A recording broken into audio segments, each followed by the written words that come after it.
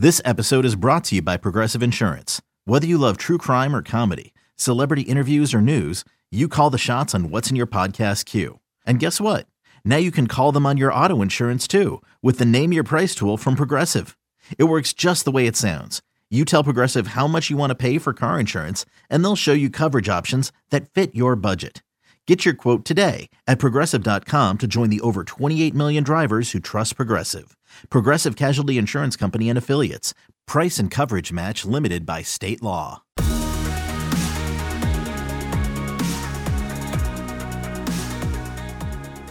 Welcome into the Lions 24/7 podcast. Tyler Donahue, Sean Fitz with you, and congratulations to our listeners. You made it. That's me knocking on my wooden desk because, just in case, it's been a hell of a year, but Penn State football kickoff 3:30 Saturday afternoon in Bloomington, Indiana, where the Hoosiers will host these Nittany Lions. We'll get our first look at Big Ten football across the country, specifically, of course, focused in on this matchup here. Zach Osterman from the Indy Star is going to join us to give us the lowdown on what exactly Indiana brings to the field here in 2020. A lot of familiar pieces there, a compelling quarterback, a top defensive player lost for the season due to a preseason injury. So he's going to help us put those pieces together. We have you covered from a Penn State perspective, of course, as we get ready for this matchup.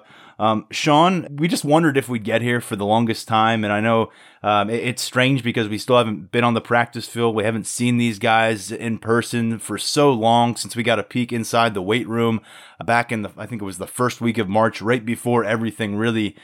Thoughts on us being at the precipice of kickoff? I'm happy to be here. I'll say that.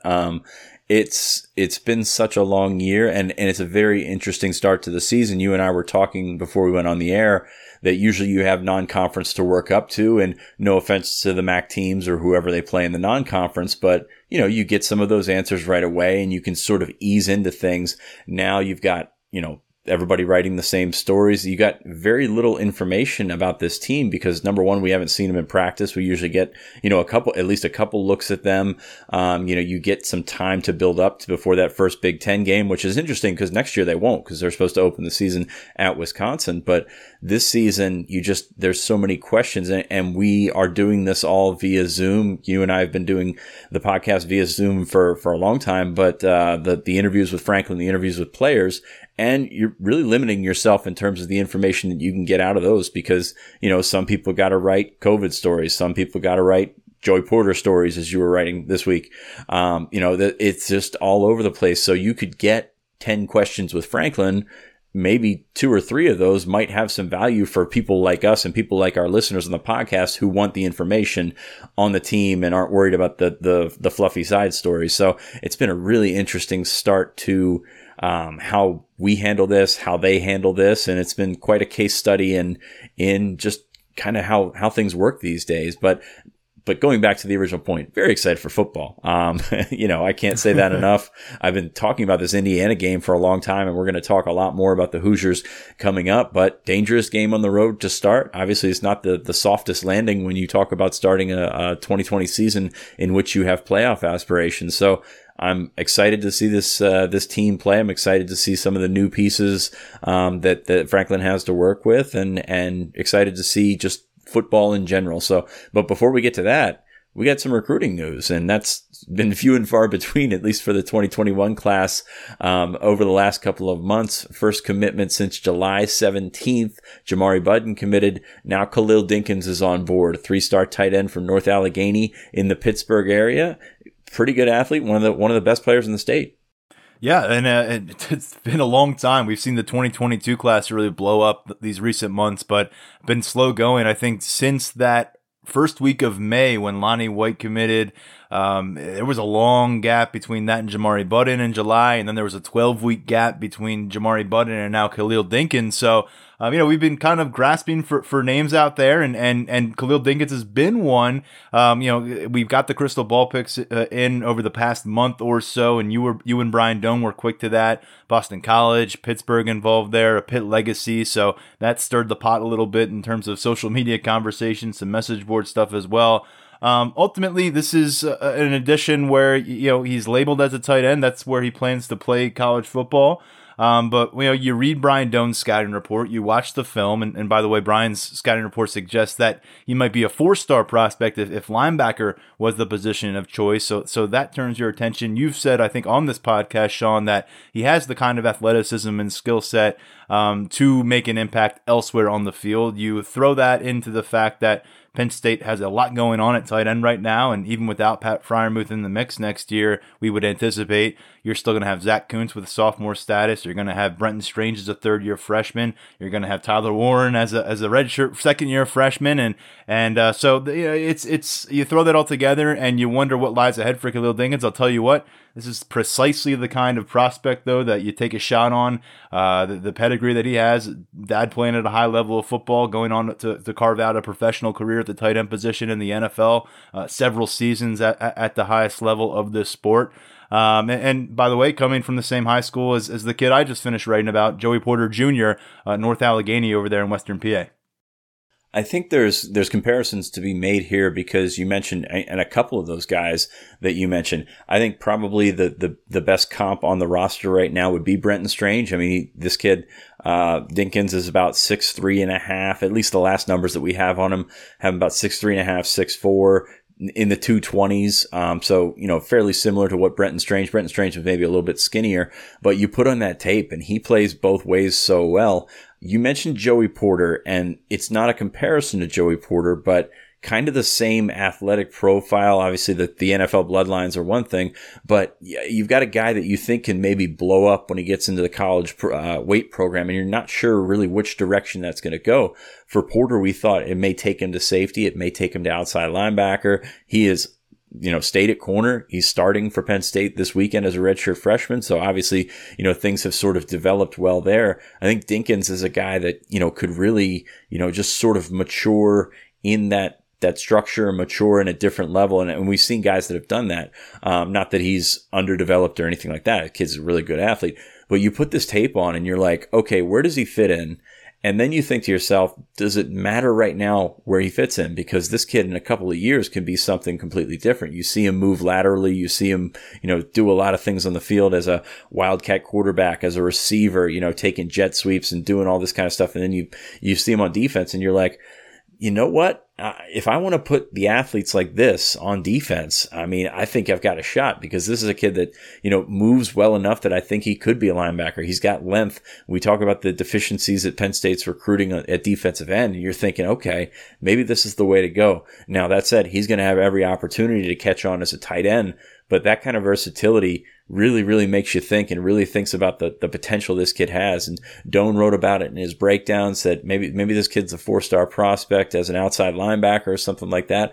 I think probably his top ceiling is at that outside linebacker position. Now, will he end up there? That's very far in the future, very hard to say, but a lot of potential at a bunch of different spots. He can roam around the field. He doesn't require the football to be engaged, and that's good to see because, like you said, if the path does lead him elsewhere, and ultimately, maybe he has a conversation with the coaching staff down the line where, they say, hey, your personal ceiling, not just for this program, but for you to maximize your football career, is in a different spot than tight end. And I think there's just a lot to be said. This isn't, I mentioned the athleticism and I want to make sure I'm clear here. This kid's a football player. He's not an athlete out there trying to play football. He's a football player who can find a lot of different roles. He's aggressive, whether he's taking contact with the ball in his hands or dishing it out. I really like the physicality, with Khalil Dinkins.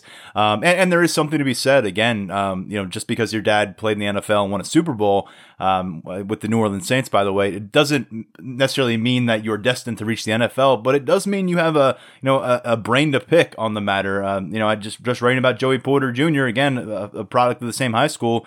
When the campus was shut down, he went home and he learned how to watch film in a different way. He learned how to absorb information away from the field and then bring it back to the field a few months later because of who his father is. Now, Khalil Dinkins, haven't had the chance to have a in-depth conversation with him at this point. I hope they get there. We'd love to have him on the podcast maybe down the road. But just the fact that he can have that resource, that's another kind of reason why this is the kid. The rankings don't jump out to you. The rating's not there right now. I think he's somewhere just outside the 700, top 700 range for 24/7 Sports Composite. but there's a lot of things on the resume here that stand out in a positive light. And you think you put all that together in a package, you get this kid in a college strength and conditioning program, and see where you are in a year or two, and maybe you really like what you've got at tight end. Or maybe you really find a fit somewhere else in the field, but this is the kind of athlete and the kind of person from the type of family that you say we can find a spot in this recruiting class of all recruiting classes. And his father, Darnell, played at Pitt, and he played a couple different positions at Pitt. He went in, I think, as a quarterback, played some receiver, then started at free safety, and then eventually, as a pro, was a tight end. So, I mean, position changes are not foreign to this family. So, we talk about him on, playing defense and all this kind of stuff about watching his senior film, but pretty good tight end as well. I mean, This is something we kind of gloss over. He's got great ball skills. That's one thing that jumped out from his junior tape was this kid knew where to find the football, was able to go get it, and good hands and a lot to work with there. And, if you're joining Penn State's tight end room, and I know that, he might be an athlete and might be whatever, but if you're joining Penn State's tight end room, probably a pretty talented player. Yeah, no kidding. And that's kind of the thing. It just feels like such a luxury addition at that particular spot. We've talked about running back. You go with that one in this cycle. Same deal with tight end because of the guys you've brought in, a multi-prospect classes that have come before this cycle, and just kind of where things are right now. And I know a lot of people on our message boards and just a lot of folks in general.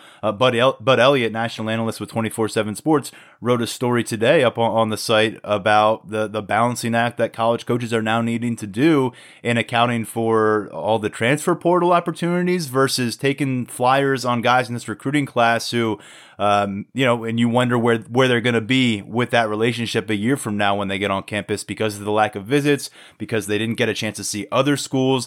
Are you their fallback plan? Are you making a concession on certain things that normally you wouldn't be comfortable with because of how this recruiting cycle has been structured? Or are you better off saying, let's keep some options in our back pocket and see what the transfer portal looks like before the 2021 season? So I think a lot of folks are maybe viewing adding a tight end right now as something that's not necessarily like, wow, what a big addition that's going to build momentum for this recruiting class. And I think you pointed this out as well, not seeing a lot of major peer recruiting bump here, but to get the engagement in Western Pennsylvania, I think with Zariah Fisher coming on board, I think Joey Porter Jr., based on everything we hear, is going to have a big season for Penn State football. And I think that is, at the end of the day, worth noting as Penn State tries to develop those roots. And, Terry Smith's going to do a good job over there. But, this is the kind of school and the kind of area where, you're happy to pull from. And it's been a bit of a dry spell across the state of Pennsylvania in this class for Penn State. Some guys they really wanted, other guys they did not want. But this is only the fourth in-state commitment. We're still eyeing Derek Davis, maybe being number 5 down the road in November when he commits. But one of those is a kicker. And so it's not like there's been a lot of splashy pickups in the state of Pennsylvania. So I think this is one that fans should be cautious about overlooking. Easy on the kicker, man. I mean, I was waiting for that, man. He's a pretty good kicker. Number one in the country. Sandra Sahayak. Yeah. But yeah, you're right. They would be nice to get some momentum going. They've done a nice job in the 2022 class in state so far, but you don't want to just throw it all away in the 2021 class and move on to the next one. Now, it's an interesting note that you made with Bud Elliott's story, possibly pocketing scholarships. I mean, that's something that we've talked about in the 2021 class to begin with. I mean, you don't have a ton of scholarships and you don't have a ton of information on these guys. So incomplete evaluation versus holding out and maybe taking a guy that's developed well in the MAC, or maybe taking somebody, that can go in and maybe make your 2 deep right away. I look at defensive end and, you're not going to, at this point in the cycle, you're not going to find a guy that's going to step right in and be an impact defensive end for you as a recruit. Now, junior college, maybe, but probably not. Transfer portal, okay, maybe now we're talking. So it's an interesting in and out situation, but it's definitely something to think about when you're talking about moving toward signing day. Now, you did mention Derek Davis Jr. set to announce on November 7th, was going to visit Georgia this weekend in a trip that I really didn't see come together. are coming together, but now all of a sudden he's going to Ohio State. The Buckeyes commits all getting together. I believe at Jack Sawyer's house, one of their 5-star commits right outside Columbus, and going to get together. Obviously, if you're Penn State, you don't want to see that. I mean, this is a situation I think everybody feels, including those on the Ohio State side, feel that Penn State has the lead, and Penn State's got to try and close this one out. And you don't want to see him visit Ohio State 2 weeks before he's set to decide. So not sure where that one's going to go. Not sure if that trip's, completely going to take place, but it's very interesting because they're also still talking about visiting LSU next weekend, which would be the weekend before he decided. So a lot going on there with Derek Davis. You thought maybe you felt a little bit comfortable, but then again, this is also the Penn State 2021 class. We haven't ditched this cycle completely yet. This is still 2020.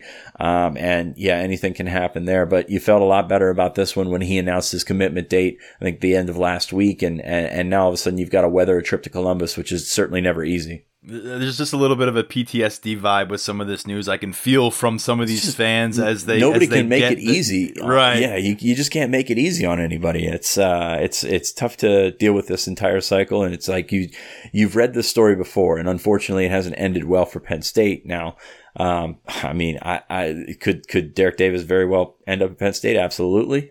Still think they got the lead, and still think they're gonna maybe try and convince him not to go to Columbus this weekend. Maybe try and get up to Penn State at some point, maybe next weekend, just to check out the atmosphere for when Ohio State comes to town. But yeah, it's certainly not the news you want to get 2 weeks before he's supposed to commit. By the time he's ready to make that decision, as you said, November 7th, it'll be about 3 full years since he picked up a Penn State offer. Was the first guy to get one in the 2021 recruiting class a very, very long time ago. You think of all that has changed from a coaching staff perspective, from a roster perspective.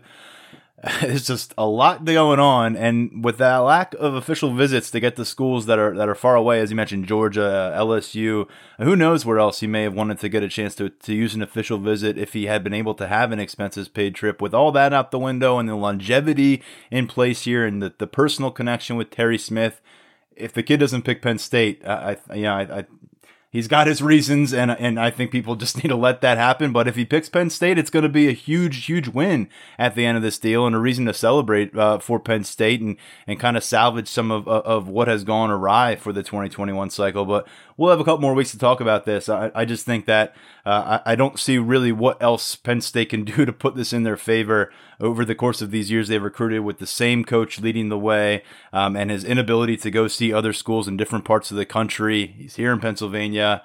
Look, if Ohio State's the one that does it, it's a stinging defeat, and it's going to hurt, and it's going to be par for the course here. But if he picks Penn State, that's a major victory here at the end of the road.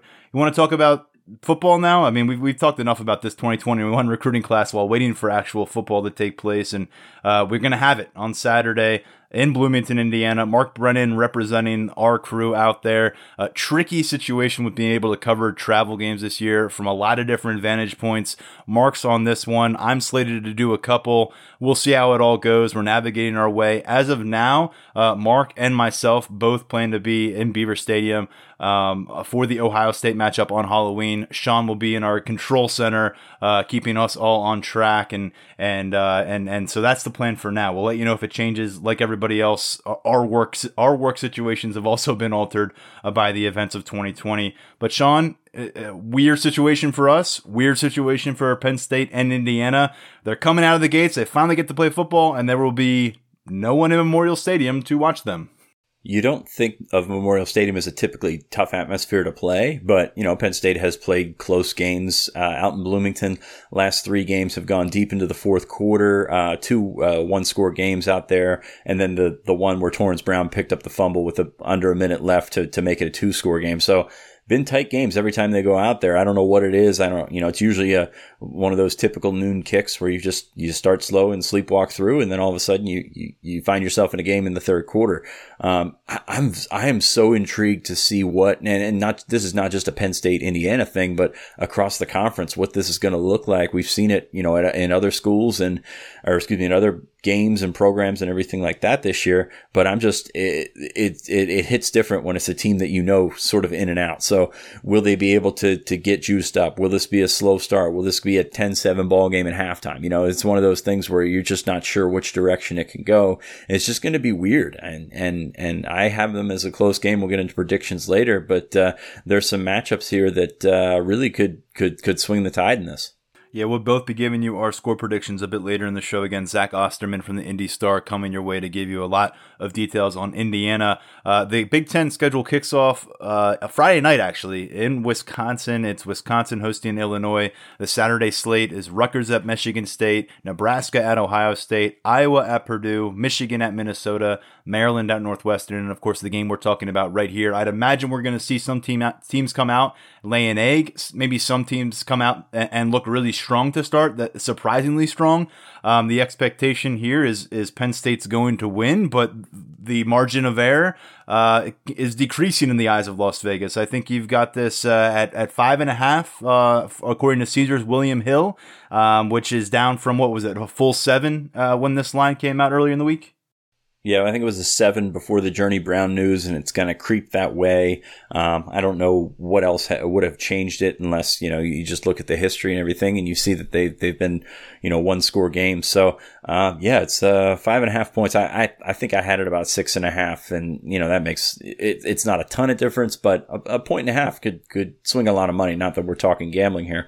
But you get back into the game. And to me, it's going to be Kirk Ciarrocca's, big debut, whatever. You got the opportunity to play a defense that he's played against before, Tom Allen. I sat down and watched way too much 2018 Minnesota against Indiana this week and wrote way too much about it. It was very much appreciated, I think. It was enlightening, I hope, because I was numb. My brain was numb by the end of it. But it was interesting because you saw a lot of things that we saw, from the Minnesota tape that we've watched from Kirk Ciarrocca, and you see a lot of things. Tom Allen's defense is kind of in 2018, and obviously personnel is different. A lot's different there, but in terms of coverages, in terms of what the style that they like to play is not going to be all that different. And what's also not all that different is Indiana's personnel for the most part is pretty much the same as it was last year, returning a lot of starters out there in Bloomington. So I found that interesting. A lot of RPO, a lot of stuff across the middle, and that's a sort of a focus that I like to see this week is getting Pat Freiermuth, getting Jahan Dotson. We're not sure what Parker Washington's going to bring to the table, but it sounds pretty good. I'm in for that one. But getting those guys across the middle, making some things happen. Indiana's had a couple of injuries so far. I'm going to talk, when he talked to Zach later in the show, he's going to talk about the depth and the things that they've had to deal with. So I'm very interested to see this passing game and how it goes against the Indiana secondary. Indiana thinks their secondary, is the strength of their defense. And if you look at the experience that they have back there, the guys that, have played a lot of football for them, that's great. I don't have Marcelino Ball, who's a very, very good sort of attacking safety kind of hybrid that plays their Husky position, which is sort of it's kind of like the star at Penn State, the rover position or whatnot. So that linebacker safety hybrid, he blitzes a lot. His replacement, Fitzgerald, doesn't blitz as much and really isn't as natural at that. So it'll be very interesting to see how this RPO attack sort of keys on that Husky position.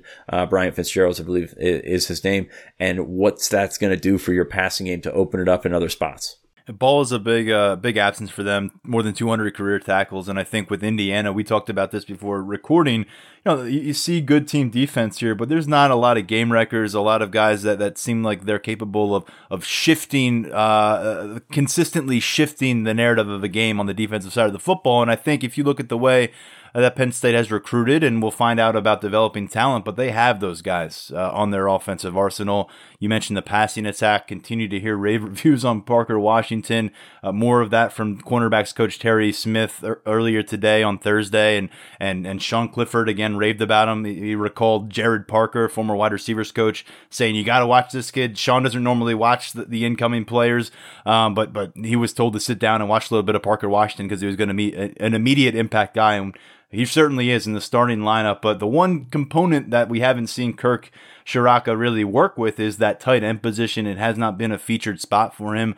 Want to see what they utilize Pat Freiermuth for. I have a really hard time seeing Indiana come up with answers for him, particularly working in the middle of the field. And I think also that, what is Brenton Strange going to do in his debut as this number 2 option at the tight end position?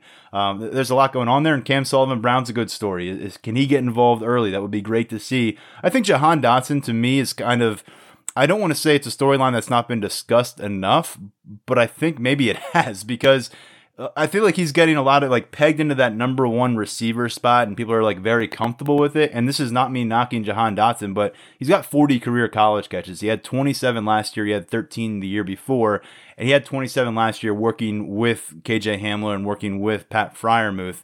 He had 5 touchdowns last year. That's a strong number for the volume he got. But I don't think it's a foregone conclusion that Jahan Dotson is going to be the clear number 1 guy, play like that. I think he has the ability to do it. There's a lot of confidence in him. He is the tone setter in that receiver group, I believe. He came onto campus and surprised people with how quickly he was ready to start in Big Ten matchups. But this is a receiver room that needs a boost, and I feel like an early indication from Jahan Dotson that he is truly taking that step forward, seeing him click with Sean Clifford, that would really do a lot to me to relieve some of the anxiety about this receiver room, because we always say everybody but Jahan Dotson and kind of focus in on them. But I think we also need to say Jahan Dotson hasn't done it yet at the college level to say he's a set it and forget it top receiver in your room already. I would agree with some of that. I will say I've heard a lot of good things about Dotson in camp and sort of stepping up in that role. And, Parker Washington came in, so you gave him the ability to move back to that position that he was more familiar with last year. What's, I think, probably the hesitancy here is your number 1 wide receiver is probably not going to be your number 1 pass catching receiver. That's going to be Pat Freiermuth. And I think also it's going to be worth noting that Tom Allen in the past has really focused on one guy. And I think that's going to be Freiermuth this week. So what's that going to open up? They play a lot of man, but I don't think that you can cover Pat Freiermuth with that husky or with that off safety. And do you bring another safety over top to help with him? And what does that open up on the other side for Parker Washington on these slants for Jahan Dotson? And then also Cam Sullivan-Brown's probably overlooked in the sense that, hey, this is a guy that's got to move the sticks. I mean, I don't know that he's going to be beating too many guys down the field or, just breaking off big play after big play. 9-10 yards. That's what you need out of him. Exactly. And there's a role for those guys. And I think Cam Sullivan-Brown, certainly with his veteran presence, is certainly the guy that's sort of chiseled out for that role. So I agree with you to an extent on Dotson, but I think he's probably being undersold just because we are so focused on those other guys. We are so focused on who's going to step up and be the other guys. And going back to what I said earlier, he might be your number 1 wideout. He's probably not going to be your number 1 receiver. So, there's reason for doubt there, but I think there's reason for optimism there, given that, he has been fairly productive. You mentioned 5 touchdowns last year. Pretty good. He was able to sort of get in there and get across the middle of the field, which is something that some receivers on this roster and that were previous on this roster didn't do a very good job of. I like him running those 15 to 17 yard dig routes, which, he's broken for big plays. He almost broke that one against Minnesota last year, had the long touchdown against Purdue last year. So if you can get him in the middle of the field, and, we saw that with Minnesota last year, they love the slants. They love the things that get that ball across the middle and let your receivers do some things. If Dotson can sort of thrive in that role, that's a good spot to be. Yeah, I want to make sure I'm not calling Dotson an overrated commodity for Penn State. I am saying that maybe we are all kind of forgetting to talk about him needing to take that next step and just assuming it will happen because KJ Hamler's gone and he's the only guy who's actually gone out there and made plays in Big Ten football. Cam Sullivan-Brown next up with 12 career catches. So we'll see. That's the mystery room. We're going to start to learn about it. Parker Washington, Keandre Lambert will have, I'd imagine, early opportunities to make their mark and show what they've got. But to me, this comes down to the fact that Indiana, unless proven wrong, I think they're going to have a really difficult time generating a pass rush with their front four. And that means they're going to need to expose themselves. And I think that's where you see Pat Freiermuth come through. You can see Parker Washington out of the slot come up with some big catches on targets. And additionally, how are you going to utilize this running back group? We've talked about the depth there. Guy I keep going back to as a threat in the passing game, and I think we'll get a chance to see that. And I think you can expose some programs with it. Is Devin Ford, and is he going to be utilized in that capacity? I think if Indiana figures out pretty quickly that Sean Clifford is going to be too comfortable unless they're investing a fifth or sixth rusher from the second level, it's going to really, I think, open things up for Penn State across the middle, over the middle, where that can set the stage for a lot. And I'm going to tell you right now, I think we're going to see the start of a very beautiful, beautiful relationship between Noah Cain and the way he runs the football and this offensive line and what I think they will look like under Phil Trautwein. Yeah, watching some more Minnesota tape this week, it's evident that line gets moving in the same direction. They go and they just go with it. And that's, sometimes you get a little cute when you're running the football and then you get tackles for loss. You get hung up in the backfield.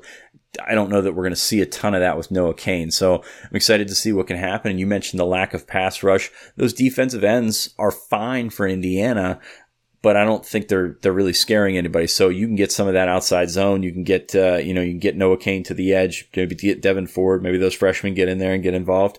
But yeah, you've got an opportunity to get this running game starting to go together. So I think that's an interesting sort of proposition. I think the defensive tackles for Indiana probably better than you think. I mean, they've got a couple of guys that have a lot of experience in there. They've got more size than they usually do. You usually think of Indiana and think of maybe a typical undersized front four, but I think three guys over 315 or 305. So that's some legitimate bulk in there. So I'm interested to see that match up with the new interior guy, sort of you make it with Mike Miranda and Michael Mennett and CJ Thorpe.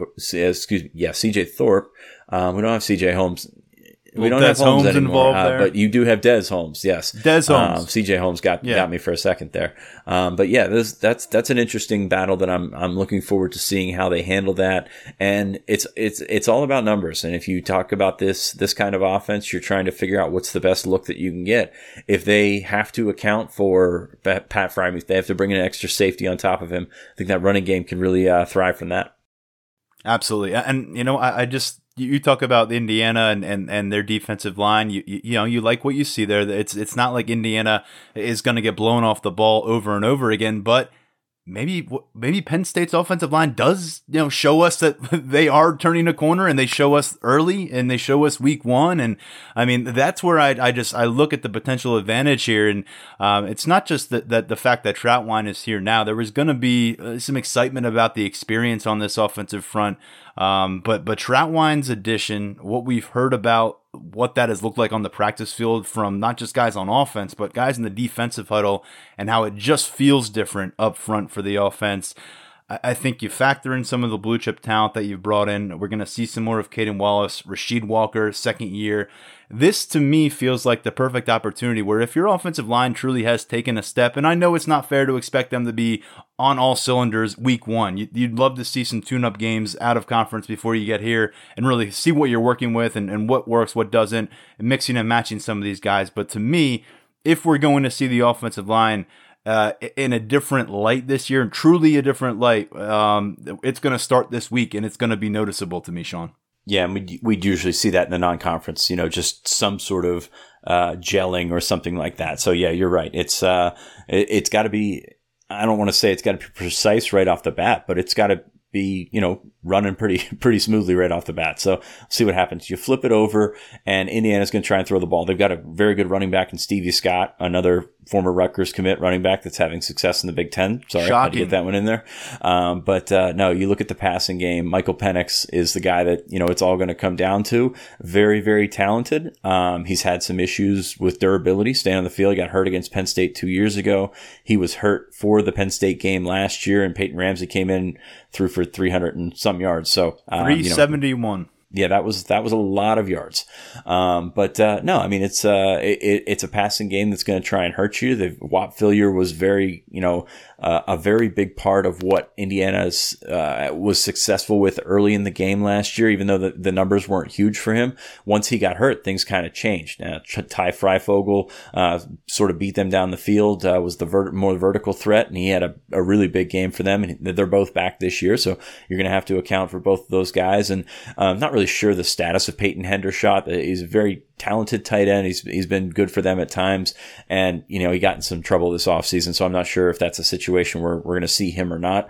But they've got some guys that can catch the ball. What's interesting to me is Penn State's secondary, which is starting to get a little bit more hype. We talked to Terry Smith earlier today, said they could be one of the best groups that Penn State's had, but still there's a lot of unproven there. Tariq Castro-Fields has to come back and do his thing and play that healthy Tariq Castro-Fields that we think that he can be. On the other side, you got Porter Jr., and then those safeties come along. I'm expecting big things from Jaquan Brisker. Now, to me, communication is going to be huge. We watched that team last year, and you're watching corners passing off receivers to nobody in particular when the safeties are supposed to be there. So those safeties have to pick it up with the communication. That entire back seven has to pick it up, especially with three new linebackers. So it's going to be very interesting to see, how Indiana goes about attacking this secondary and how Penn State responds back there.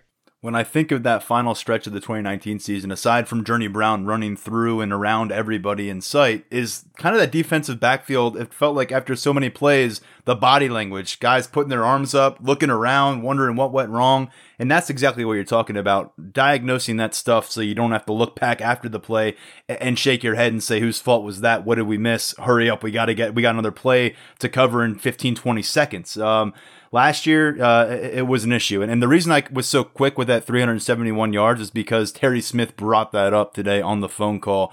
I think he has been hammering home the way they've finished the season and doing everything they possibly can to avoid that being the defining theme for them in 2020. And man, you listen to Terry Smith. If you want to feel good about this defensive secondary, you should have popped onto this Zoom call today, folks, because I wrote up about Joey Porter Jr., who, Terry Smith basically says went out there and basically boat raced everybody at cornerback and put together just a tremendous preseason practice where his peers, the coaching staff, there was no surprise that he was named starter. A lot of folks from the external side of things looking at this and saying, how did that happen? It didn't seem like it came by a surprise to anybody at that team facility by the time they got to late October that he was the number one guy. But what stood out to me, and Sean, you have really been bringing up Jaquan Brisker at a lot of different turns this offseason as a breakout candidate, as his second year coming in from Lackawanna after an All-American career there. He says he thinks Jaquan Brisker is going to be a household name, and he actually doubled down and said a household name in week 1. He thinks he's going to go do some special things against Indiana on Saturday that's really going to put him on the map. And Terry Smith says he's not sure, but he feels like this is the first time that Penn State will have 4 defensive backs together who get drafted. He said, maybe do your own dig and do some research to see if I'm right there. He says he feels like 4 guys, all 4 of these stars will get drafted, and then he really likes the depth that they have. But I think you're right on the communication. I think when you look at who you're covering at this wide receiver group, 2 guys you've dealt with before, with Whop Philyor, it's going to be a lot of the horizontal. It's going to be a lot of the two-way go stuff out of the slot. It's going to be trying to shake off that first defender and then picking up yards and turning a short pass completion, a quick pass completion, which I think that's going to be really important for Michael Penix, because I do have faith in Penn State's defensive front, particularly off that edge, to apply some pressure here. But Penix has shown the ability to get that ball out of his hands fast, move up in the pocket a bit, buy himself a little bit of time. He's not that dual threat monster runner that some people want to make him out to be. He's at his best when he's in that pocket, making quick decisions and getting the ball away. And in fact, last year, although he missed those final 6 games, he set a Indiana Hoosiers record for the highest completion percentage. He was up close to 70% completion percentage on the year. I think, to me, when you look at the vertical threat, and it felt like that's what killed Penn State so often down the stretch last year, that's when you take a look over at Freifogel, which is just fun to say, but he's not fun to cover. This is the guy that will get you on the fade, will get you on the back shoulder, and ultimately, I think that's where you're going to be tested. You got to keep a lid on that. Joey Porter Jr., Tariq Castro-Fields, both of them had the length. Both of them have earned the praise from this coaching staff. I mean, this is a perfect opportunity to make your statement because, again, this is a team that torched you last year, and they've got a passer that people think could be the Big Ten breakout potentially. They've got the weapons around them. Hendershot comes back after setting Hoosiers records last year for receptions in a season and yards in a season for a tight end. There's a lot to like about the Indiana passing game. There's a lot to be wary about with the Penn State defensive ability in that back end. This is where if you can put the clamps down on this one on Saturday in Bloomington on the road, that would be a heck of a shot across the bow for everybody else in the Big Ten. Yeah, and we'll see if that length shows up. I mean, we talk all that time about, Joey Porter is ridiculously long. Tariq Castro-Fields is no slouch in that area himself. But I mean, that's where it's got to show up is those balls down the field with Freifogel. And, you may get a hand on a ball that John Reed, for as great as he was, man coverage, he was limited physically. So, we'll see if that shows up. And Sean, with Porter, if I can just say one more thing about Joey Porter, we talked about the length. He's faster than they thought he was coming out of high school. He's got all this tremendous athleticism. We're going to learn about the awareness now, right? That's what we're going to get a nice sense for in the game, in the heat of a moment. He has killed it on the practice field. When he's tested, how's that awareness going to be? How is he going to react and respond if he's beaten? These are all the kind of things that we just don't know about him because last year he just did not play much. And that's that question will start to get answered week 1.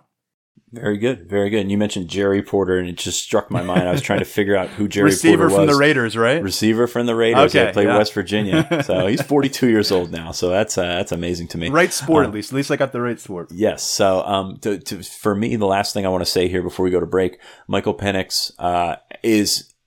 I'm not going to call him fragile because the injuries have been a little freak and, here and there, but you can hit him and I think you can rattle him a bit. And I think he's, tremendously talented when he has time to do what what he does. I mean, he's very good at that. You get him time to get in the pocket. He's not a natural scrambler. He's not a natural runner, but he will pick up some yards on the ground.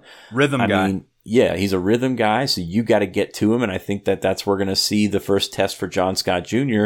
is can you sort of keep that pocket with your defensive tackles and go after them with your ends. We're going to see what they have in mind for blitzing these linebackers. I think there's a lot that you can bring at them. They're replacing a couple of starters up front. Coy Cronk was a starter for them last year and grad transferred to Iowa, which was kind of out of nowhere. So they're going to start two new guards. One's a grad transfer from Stanford. The other one's Michael Kadick from down in the Pittsburgh area. He's a young guy that they like a lot, but I think this is a game that you can potentially get to them. Now they're going to get the ball out fast, so you're not always going to get to them, but get your shots in while you can. And I'm not advocating hurting anybody, but Michael Penix has been a guy that's, struggled to stay on the field at times. So we will see what happens from that aspect because you don't have Peyton Ramsey as a backup this year. It's going to drop off a bunch more. So, you get to Penix, you knock him out of his game. I'm not saying knock him out of the game, but you knock him out of his rhythm, you knock him out of his game, and all of a sudden it might be a different ball game. Feels like you have the components to do that with your front four this year. And I feel like we've talked our way around this entire field, except for one position that despite all the talent there and all the success recruiting and the names that we like, linebacker at Penn State. I thought you were going to go with long snapper. I mean, look, I'm a bigger fan of Jesse Luketa than most. I think Ellis Brooks is ready for this moment based on the experience he's gotten in his back pocket the last couple of years and where he is right now physically and mentally. And I think the world of what Brandon Smith can be. But these three guys playing together for the first time without someone to look toward as that starter, and I think Jesse Luketa, they keep referring to him as kind of the linchpin and the on-field leader. But man, it's a spot where as much blue chip talent is there, and you've got the same linebackers coach who's been with James Franklin since day one at Penn State. It's just you just don't know until you see it. You just don't know. I agree with you, and we're going to have to see it. I mean, there's really no going back from this. And to me, one of the interesting matchups here is you try to push that ball to the perimeter with a guy like Whop Philyor. That's going to put some pressure on Brandon Smith and Jesse Luketa, your outside linebackers, to make those tackles. And I think Smith's a little bit quicker to the ball than we've seen Jesse be, especially in space. And that's good on one side. We'll see what happens with those guys because certainly, you just lose so much when you lose Micah. I mean, let's just be honest with you. I mean, we talked about it on the last show. You lose your game breakers. Okay, you've got this deep, talented room with a couple of 5 stars and everything like that, and that's fine. But when you lose your best player, you lose a lot. So it'll be interesting to see how he fits in, how Smith fits with that role, how Luketa fits with that role. And does Lance Dixon come up and play some more? Is Curtis Jacobs ready to go right off the bat? Because I don't see them, playing around too much, especially on the road and especially with this early season. I mean, you've got games later in the year where you can experiment at linebacker. You're not going to have that opportunity right off the bat. I know with 100% certainty that there will be multiple times each game this season where, well, if we were in the press box together, we'd turn and look at each other and say it, but I guess maybe we'll text it or Zoom it. Micah would have made that play. You just hope you're not saying that phrase too often over the course of these games. Micah would have made that play. You're going to say it because there's going to be certain spots where you just think a 30-yard gain would have been a 5-6-yard gain because Micah erases other people's mistakes. That's something that he was excellent at. But you just hope you're not repeating it and repeating it and repeating it, because that's where you run into the issues. But we'll find out so much. We haven't seen this team on the practice field. I want to reiterate that. If we sound puzzled about some of this more so than normal, we just don't know what these guys look like playing on a football field together, and we're going to find out with you on Saturday. So stay tuned with that for us. In the meantime, Zach Osterman from the Indy Star is going to join us to break down more about what Indiana brings to the football field. Then we're back with our game predictions, a mailbag question, and we'll take you into game day. Stay with us right here on the Lions 24/7 podcast. Paramount Plus and the National Park Foundation present A Mountain of Zen. This Earth Week, you can live stream 7 national parks for 7 days on Paramount Plus. Paramount Plus, official streaming partner of the National Park Foundation. Every sport has their big, juicy controversy. Boxing has the Mike Tyson ear bite. Cycling has Lance Armstrong. Baseball has its steroid era. Curling has Broomgate. It's a story of broken relationships, houses divided, corporate rivalry, and a performance-enhancing broom. It was a year I'd like to forget. Broomgate, available now. We turn now to bring in our special guest, Zach Osterman of the Indy Star. Zach, of course, has been on the show before, previewed Indiana with us last year. Zach, this was the year that I was supposed to come and crash at your house and spend time with your family and meet your lovable, destructive dogs. And unfortunately, that's not going to be the case, but there's still a football game Saturday nonetheless. Yeah, I mean, it's all a bit weird, isn't it? Like, it's, like I don't think I'm going anywhere. And nobody really needs to. I don't know what Penn State's doing, but like Indiana's all Zooms. Like, we're not going to see any of these people in person for months. So in theory, there's not a ton of difference between being in a press box and being on my couch, and other than, social distancing. Of course. Don't tell people that, because we still want to travel and have the ability to travel afterwards. So don't, let's not tell anybody that. That's definitely true. But the game itself. And I don't get those tasty Michigan State press box hot dogs this year. That's what's really killing me. Oh, that's the worst. That's the worst. I know I complain a lot about Penn State's press box, but Michigan State's press box food, just the worst. Moving on to the game, obviously it's a close one every time they play. And that's, it's not indicative when you take a look at the series record, obviously heavily skewed toward Penn State, but Indiana plays Penn State tough every time. I mean, that's been the case the last couple of years. Came down to, late in the fourth quarter last year, has done that a couple of times. What's different about this Indiana team, or what's the same about this Indiana team? You and I were talking beforehand. It's not a lot of unknowns going into this season for Indiana, despite some coaching changes and despite some new personnel. Yeah, I mean, that's the thing about Indiana this year is like Indiana is like the team is the team. I think they're second only to Northwestern in the conference in percentage of returning production per Bill Connolly. They're first on defense. Now that number's probably dipped a little bit because Marcelino Ball got hurt, but you're still talking about, if a Penn State fan sits down to Saturday's game, and I don't expect them to, Lord knows, but if they did with, last year's box score, they sort of started comparing it to what they're seeing on the screen, they'd see a lot of the same names. Indiana is returning its top 3 receivers, its top 2 running backs, 3 starters on the offensive line. Obviously, Michael Penix is back. Basically every starter on defense, save Marcelino Ball. You could maybe make a case for one of their safeties, but they rotate that position so heavily anyway that it's not really like you lost because Khalil Bryant graduated doesn't mean there's this huge hole in their rotation. So The question for Indiana is essentially just like, how much can they move from solid last season when they win 8 games, best season Indiana's had in 25 years, to spectacular or something sort of resembling spectacular? Does that come from the growth of a player like Whop Philyor or Michael Penix? Does it come from, some new ideas at offensive coordinator? Not that Indiana wanted to lose Kalen DeBoer, but obviously, when he's offered a head coaching job, he's not going to stick around. We just don't know the answers to those questions. They're the sorts of answers we'd get from a non-conference season. We obviously don't have one. And so it's kind of one where, on the one hand, everybody's probably coming into this season feeling a little bit like, boy, we're not going to know. And, we're not going to be sure until we can see it. We're not going to know till we know. But at the same time with Indiana, that as much as when I've been putting the offseason pieces together, that sort of like, oh, what are the questions this team has? Well, it's not really about, can somebody emerge or how do you fill this hole? It's much more sort of like, can guys take further steps forward? Can they grow another level up? That's kind of where Indiana's at this point. And I've spoken about Tom Allen before. I'm a big fan of the job that he's been able to do, but they seem to be raising that talent level, whereas there's a couple of guys, and I know there was an injury in the secondary recently, but there's been a couple of guys that have sort of been passed up by younger talent. It seems to be right in that junior, sophomore class, and even you've talked about a couple of true freshmen have really not really turned the corner, but it just is a more talented roster there, or like from top to bottom.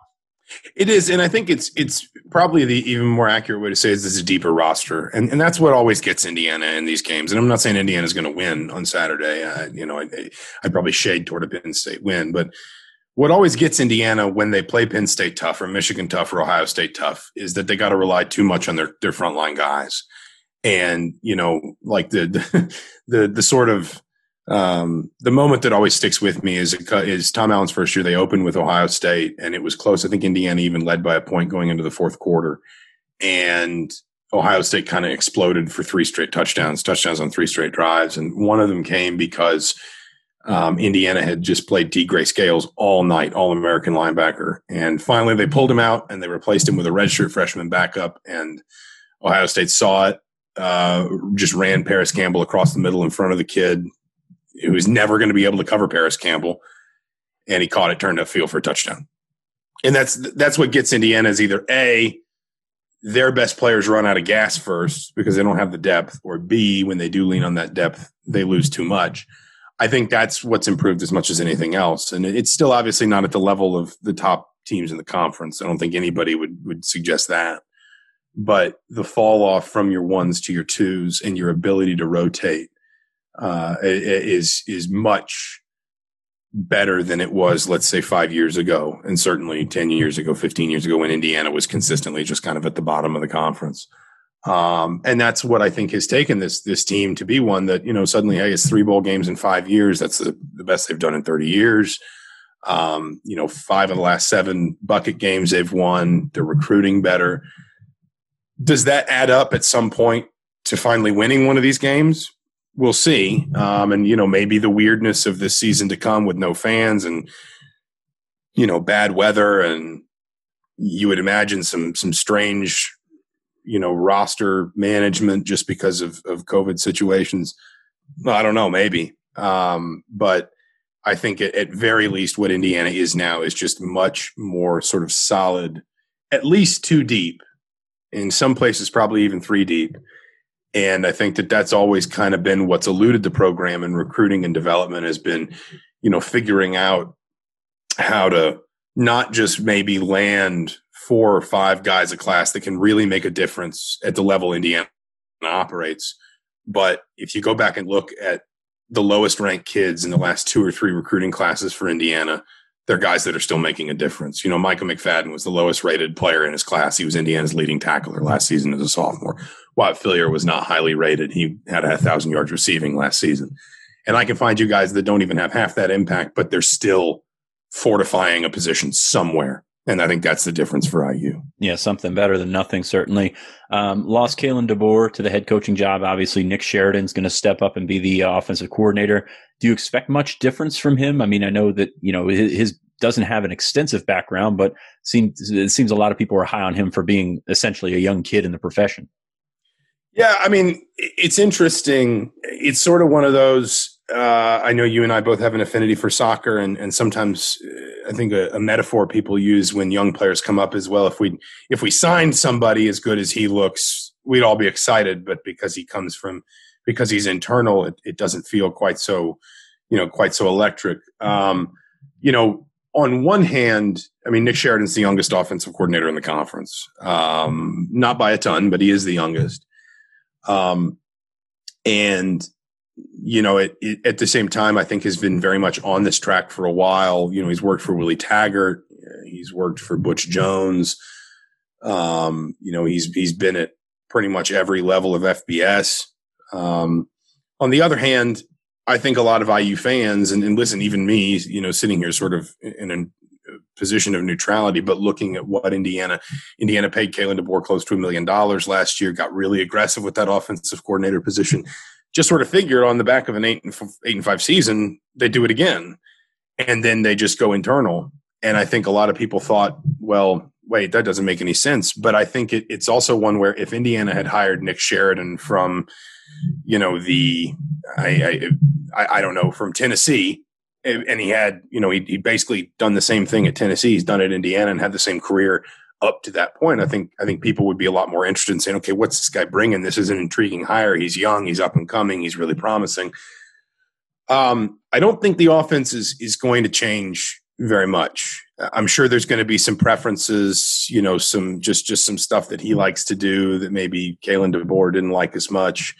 One of the biggest debates I've had in my own head about this team is whether Tom Allen actually does want to run the ball more this season. Like he said, he said that for 3 years, and Indiana's never finished better than 7th in the conference in rushing yards per game.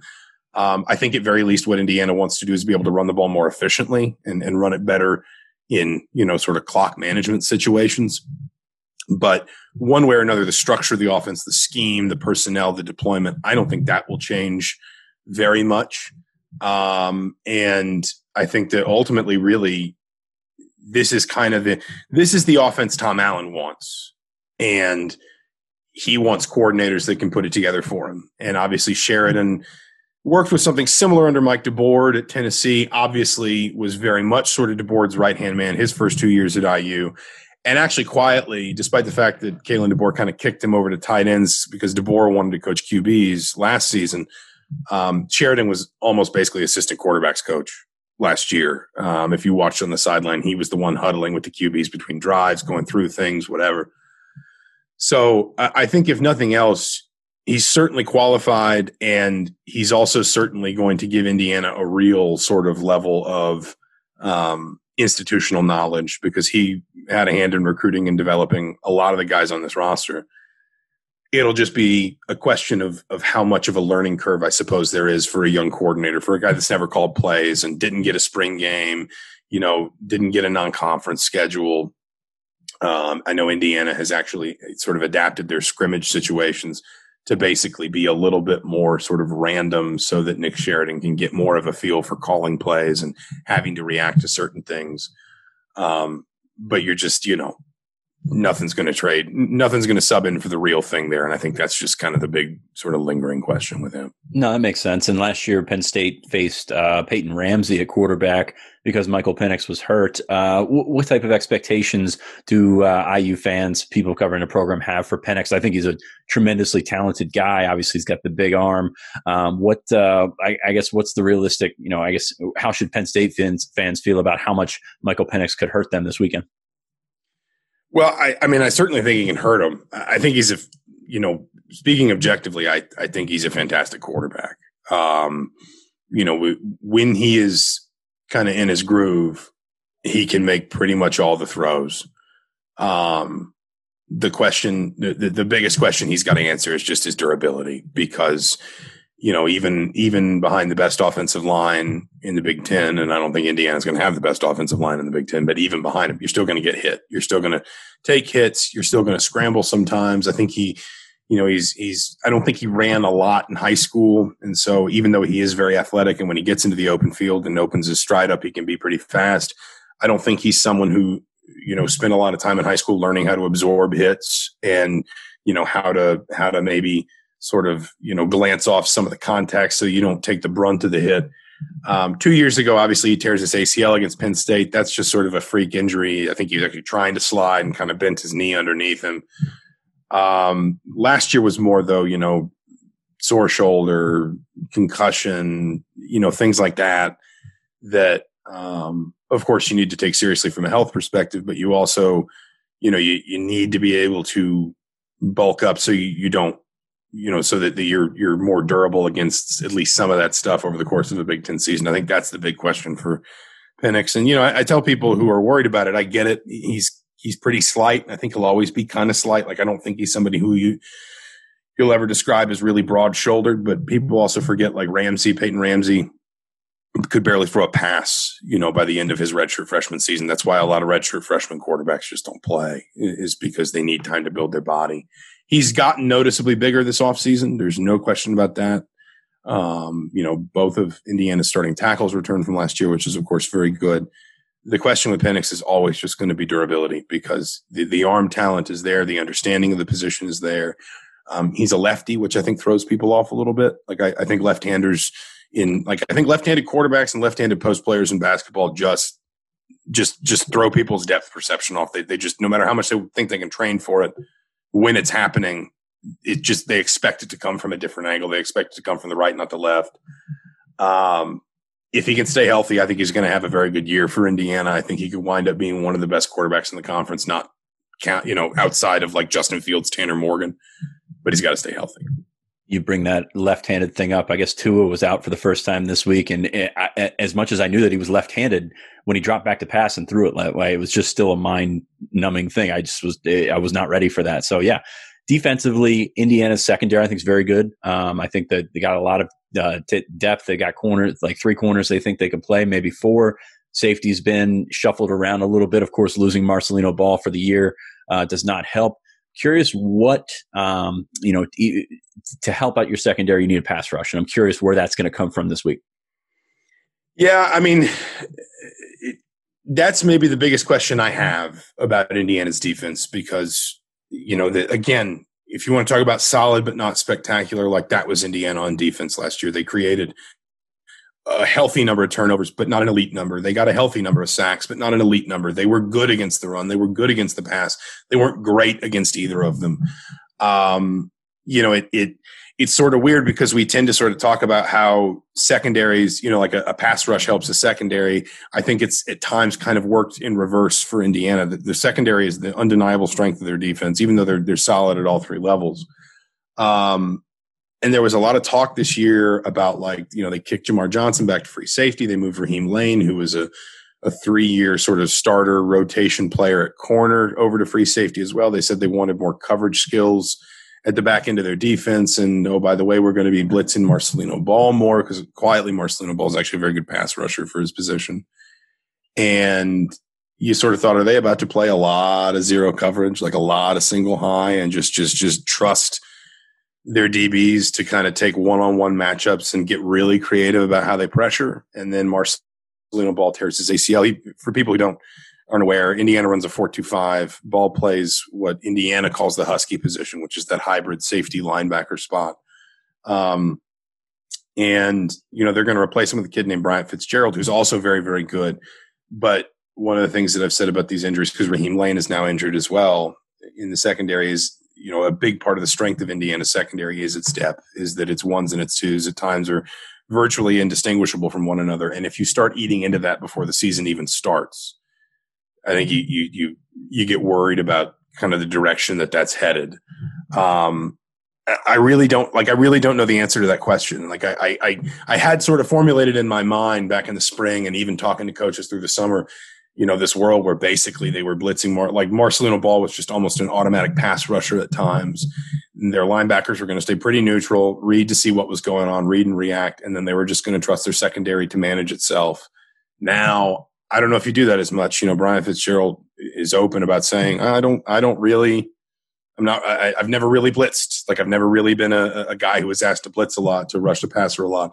So I really just don't know the answer to that. And I think it's going to be fascinating, because I think that the way that this defense takes the next step forward is controlling that line of scrimmage a little bit more and being able to get consistent pressure on almost every quarterback they face, allowing them to kind of bring that, that talent in the secondary really to bear, because I think at times last year the secondary was more just kind of keeping the defense steady because they could not create a pass rush, because they couldn't control the line of scrimmage.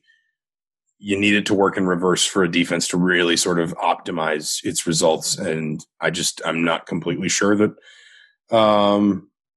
I'm just not completely sure if Indiana can still do it the way they envisioned with Marcelino Ball out for the year.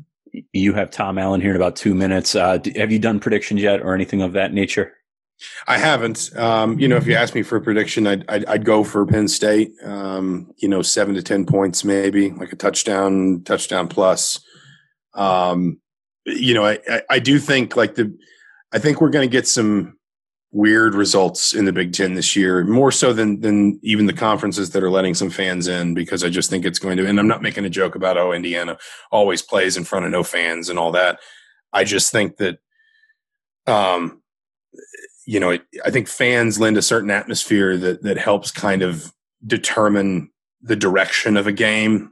And I think that there's going to be times, you've watched the soccer like I have. There's times where you just feel like if fans were there, the game wouldn't be allowed to just sort of run unchecked. But because they're not, everything just sort of turns into a training exercise and everybody just plays with absolutely no restrictions. And I could see this Saturday being an early example of that. I wouldn't be surprised if Indiana won. I think it's well within their capacity to win this game. But I would err on the side, even with the Journey Brown news, of, saying Penn State, 38-34, 38-31, 34-24, something like that. A good game that's maybe decided by one decisive drive late. 38-31, the score of the 2018 Minnesota-Indiana game that I put myself through yesterday with Kirk Shiraka against Tom Allen. But Zach, thank you for joining us. I know you got to get on the road, but great insight on the Hoosiers. You can, of course, find Zach at the Indy Star, at Zach Osterman on Twitter. He's a good fan of a big friend of the show. I wish he was a fan of the show. I don't think he listens recreationally. All the time. Yeah, all the time. But thanks for joining us, Zach. And I guess we won't see you on Saturday, but we look forward to hearing from you again. Absolutely. Thanks for having me. And we're back on the Lions 24/7 podcast. Thank you very much to Zach Osterman, good friend of the pod, for joining us. Always good to talk to him to get some insight on the Hoosiers. And now it's time for game predictions. We're not going to waste any more of your time. We've gone a lot longer than we had planned, but game predictions, you can find them on Lions 24/7. We'll start off. Mark Brennan, the third member of this crew, has Penn State winning 28-21. Everyone's kind of around that area. It's 5, as we mentioned, 5.5 is the line on Caesars William Hill right now. We're all kind of in that 1 to 2 score type of line. I think Zach said probably 7 to 10 points, probably Penn State favored. I have Penn State right now winning 34-29. It's kind of been the textbook for what we've seen in the last couple of matchups between these two is right around that score. I think it's going to be close going into the fourth. As I've said, I've been talking about Indiana as a tough game probably since the first schedule came out. I think a lot of this Hoosiers team, now they have had some injuries. They have had some issues with, with keeping guys on the field, and that might hurt them. And as we heard Zach say, the depth is certainly something that, is probably not as good as it was back in August when they started camp. So we will see what happens with that. But I have Penn State winning. I have Penn State the more talented team. I don't know how this is going to go. I could see a slow start. I can see a dead atmosphere that contributes to a lot of things. But in the end, I do see Penn State pulling this one out. I do think that more than kind of teams coming out sleepwalking, teams are going to come out too amped up because they have been waiting and waiting. And it may be weird. They're going to come out amped up and then it's going to set in that there isn't a crowd rooting against you or rooting for you. And maybe that will be a strange thing. But, you just listen to these phone calls this week and normally there's excitement before a game. But there's a different level of appreciation right now. I know you and I have a different level of appreciation. I know our audience has a different level of appreciation that football is happening right now. And I definitely get that sense among these players. But to the score, I've a little off. And by the way, I had to go back and check that wasn't the score from a couple years ago. It was 33-28 last trip to Bloomington when Shaka Toney came up with those 4 fourth quarter sacks. It was a windy day there. You're right there. I've got 38-27. So more points scored and cumulatively than either of you, and also a wider margin for Penn State. The couple things here, I think Noah Cain has a huge day. I think there's a chance when all is said and done, he is going to lead the Big Ten in rushing yards. If he can stay healthy, if he stays involved, like I think he will, I think that's a genuine possibility for his sophomore season, and I think it starts in a big way in Bloomington. I believe that they're going to get some of that pressure we talked about to keep Penix uncomfortable. I think there'll be stretches of the game where he finds a rhythm and fans maybe get into their rhythm where they say, here we go again with this Penn State pass defense, making a quarterback into a superstar. But I think they will jostle him as the game goes on. I think they'll be unable to keep up with Penn State. I'm not sure you'll see the kind of fireworks explosion that people want to see from the passing game at the wide receiver position in particular. I think Pat Freiermuth will get his at the end of the day. I just don't know if we're going to see some major passing numbers over the course of this game yet for Sean Clifford. I think they're going to do a lot of damage on the ground. We saw that in the Cotton Bowl. Maybe we see that again to start this one. So 38-27 is my pick. Like you said, 34-29, and Mark Brennan going 28-21. I'll give you a quick reminder here, though. Penn State, the last couple of trips to Memorial Stadium back in 2016, which was the Big Ten championship run, Penn State was trailing with less than 20 minutes to go in both of those games. I don't know what that means, but I'm telling you, if this is supposed to be the best version of the Indiana Hoosiers that James Franklin has faced in year number 7, then this is going to be one that goes down to the wire. We'll find out. I've got a little bit more of a margin there than you guys, but we've both got Penn State improving to 1-0 and setting the stage for a huge matchup back in Beaver Stadium. A different scenario than we ever thought it would look like, but Ohio State versus Penn State. And James Franklin would not approve of us mentioning Ohio State on this episode of the podcast. Yep, got to go 1-0 before you can go 2-0. So, it's just such a weird place to play. Penn State has won there, and that's the important thing, obviously. But they've also struggled to get things going, and we'll see if that's going to happen. They ran the ball well against Indiana last year, and I expect them to try and do the same once again, even with the coordinator change. And again, I see Freiermuth being a big part of this. And if Indiana has to overcommit to Pat Freiermuth, it can open some stuff up for some other guys. So, just very interested to see how these things come together on Saturday, especially without a non-conference schedule. There's just so many unknowns, and there's so many positions that we look at and say, we think they can be very good. We think they can be good, but at the same time, you're going to have to see it on the field. And I think that's part of the anticipation of waiting for this game this weekend. There are going to be so many week 1 transitioning into week 2 reactions and narratives that develop here. We're going to have so much different perspective on certain things. And one other thing I wonder, we know how tightly wrapped teams keep the injuries. What happened during the preseason that we don't know about on both sides of the ball? There has not been media availability in Bloomington. There has not been media availability in University Park.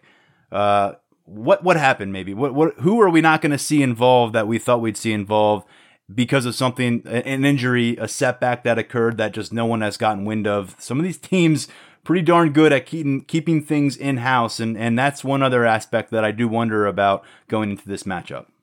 Yeah, absolutely. And that's part of the mystery and intrigue, and that's why we love college football.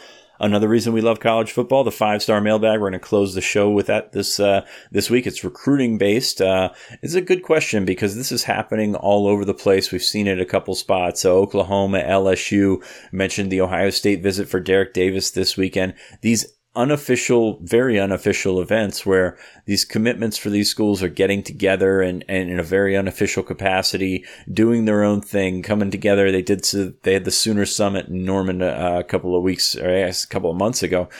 Did the same thing at LSU. So it's just guys getting together and building some sort of bond, camaraderie with no coach involvement whatsoever. And that's the important thing here. They're still in the dead period. It's going to happen. So the question, since I've rambled on. I thought that was the answer answer for a second. Does Penn State have plans to have any in-season recruiting events, even though they can't interact with the staff? As I said, the dead period ends, isn't in effect until the end of the year, and that's of course goes through the first signing day. So that's if you're a 2021 prospect, I feel bad for you because you weren't able to take any visits, let alone the official visits. But no, I mean, this is not really in the plans for Penn State. They are planning some stuff. Like, you look at, what Penn State plans to do on game day, and they usually bring the visitors in. They usually, get these guys tickets and, have them on the field before the game and everything like that. Well, they're going to do some sort of virtual sort of visit with some of these guys where you're FaceTiming, maybe not James Franklin, but you're FaceTiming with members of the staff, the recruiting staff. You're kind of getting a feel for the atmosphere, whatever atmosphere that looks like. So they're going to, I think a lot of schools are going to sort of latch onto this is getting out there. You're going to see, recruiting staffers holding up phones, holding up tablets, whatever. Hopefully the Wi-Fi works better this year. And you get an opportunity to sort of see what you would see on a typical game day, even though this is not a typical game day. So that's really going to be Penn State's approach in terms of what they're able to do. There will be visitors in town for game weekends. We've already confirmed a couple on Lions247.com where you can come into town, you can see what's up, you can sort of get a feel for the atmosphere. A lot of those are going to be next weekend for Ohio State, but I don't think it's going to be this big, huge thing where we're talking about all these guys getting together. You're going to see commits try and get up. We've already seen a couple of guys that have been on campus. Nick Singleton was on campus a couple of weeks ago. So it's going to be a little bit more of that. I don't think it's going to be everybody getting together for everything. Some of that stuff is good. Some of that stuff is kind of getting close to the rules, and the NCAA has started to actually police that. I don't see them really coming down and doing anything to Oklahoma, LSU, Ohio State, all that kind of stuff. But it's definitely a situation that they're watching more closely. So I don't see the big gathering like a player run lash bash or anything.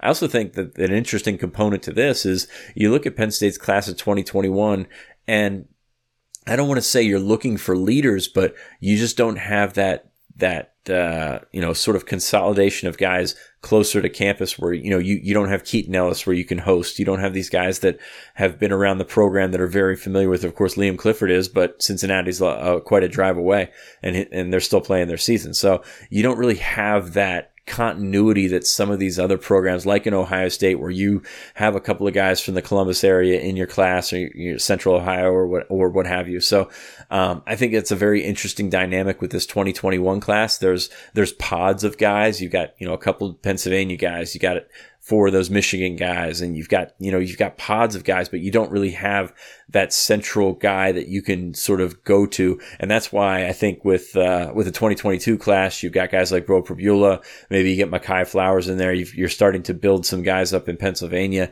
and then maybe you get a little bit more of that. I think this, to me, the meter has moved more in the 2022 cycle because of exactly what you just said. The you've got more, the flag bearers for that recruiting class within striking distance of campus who can really try to coordinate something like that. Landon Tengwall, he just got back to campus a couple of weeks ago, but your quarterback is in Canada. You got 4 guys playing football still in Michigan. Liam Clifford, the longstanding commit, he's out in Ohio catching touchdowns and multiple touchdowns last week in a playoff victory. Nate Bruce is back in action for Harrisburg. These guys are also playing football themselves. But I think you're pretty much. I don't really need to double down on what you just said. I think you laid it out quite well. And I think the last thing that Penn State wants, and the last thing that these commits want, is to try to plan something or coordinate something that is too far reaching, not even just dealing with the NCAA and what, you don't want to do anything there that crosses a line,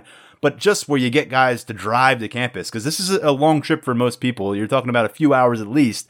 You don't want guys to get to campus and then things to fall apart and a plan not come together, and then it's a bad look for everybody involved, and it's a negative experience. So I think that's also something to be wary of. It's unfortunate, and this 2021 class should have a lot of motivation going into college because they were given the short end of the stick and a raw deal like we have never seen in recruiting. And that sucks. It sucks. But right now, I think you're kind of just about done with the 2021 recruiting class for Penn State. 2022 is off to a strong start. Maybe that's where you see things develop here, but we shall see. And by the way, 2022 and a recent visitor, Caden Saunders, Sean, before we finish up the show here, into the top 100 overall for the 24/7 sports rankings in the 2022 class. Soared up into the, I think he's number 11 among wide receivers. He's had a heck of a junior campaign. He's a guy who got back to campus a couple weeks ago as well. So I think that's going to do it. We had a lot on the episode today. Any final words? But just everybody remember, we're not going to be gone long. We'll talk to you on Saturday. No, going to try and get this up late Thursday night. I think that's really what we're going to shoot for this fall, is getting an episode up Tuesday, getting an episode up later on Thursday, and then getting that post-game show up on Saturday. With the post-game show, we kind of want to try and space it out a little more. So I don't think it's going to really affect too many people, except that maybe you listen to it on your way to work on Friday. But that's going to be the plan. We just got this done late Thursday night. I just watched Daniel Jones run for 90 yards and fall on his face, and really almost lost it on the podcast. So that's basically where we're at right now. The football team still alive. That's an important game. I'm sure you're on playoff watch with the standings, checking that contest out, Sean. And by the way, it'll be nice, although this is a big trade-off not to be in stadiums. It will be nice not to try to find little corridors or little broom closets to tuck away on the road to record these post-game podcasts. It was tricky sometimes last year, so we'll be doing it from our respective homes, at least for game one. Thanks to Mark Brennan, who today took off and headed out to Bloomington. So he'll be on live coverage. We will be on coverage here in Happy Valley. A bunch coming your way into the weekend. Check it all out at Lions247.com. We'll talk to you soon on the Lions 24/7 podcast. This is Tony Kornheiser's show. I'm Tony. You expected someone else? So what exactly is the show about? I don't know. It's a sports show nominally. Football's over, but we're finally at a point where things matter in college basketball, and baseball season is on deck. Greatest three words in the English language, pitchers and catchers. We have some of the best voices come on and explain what matters or what makes an upset, like Ryan does. 9/8. No, that's not an upset. No, yeah, it is, Bob. And if you're lucky, I might just tell you about my search for discounted sleep pants or my worries about what my dog just ate. Listen on the Odyssey app or wherever you get your podcasts.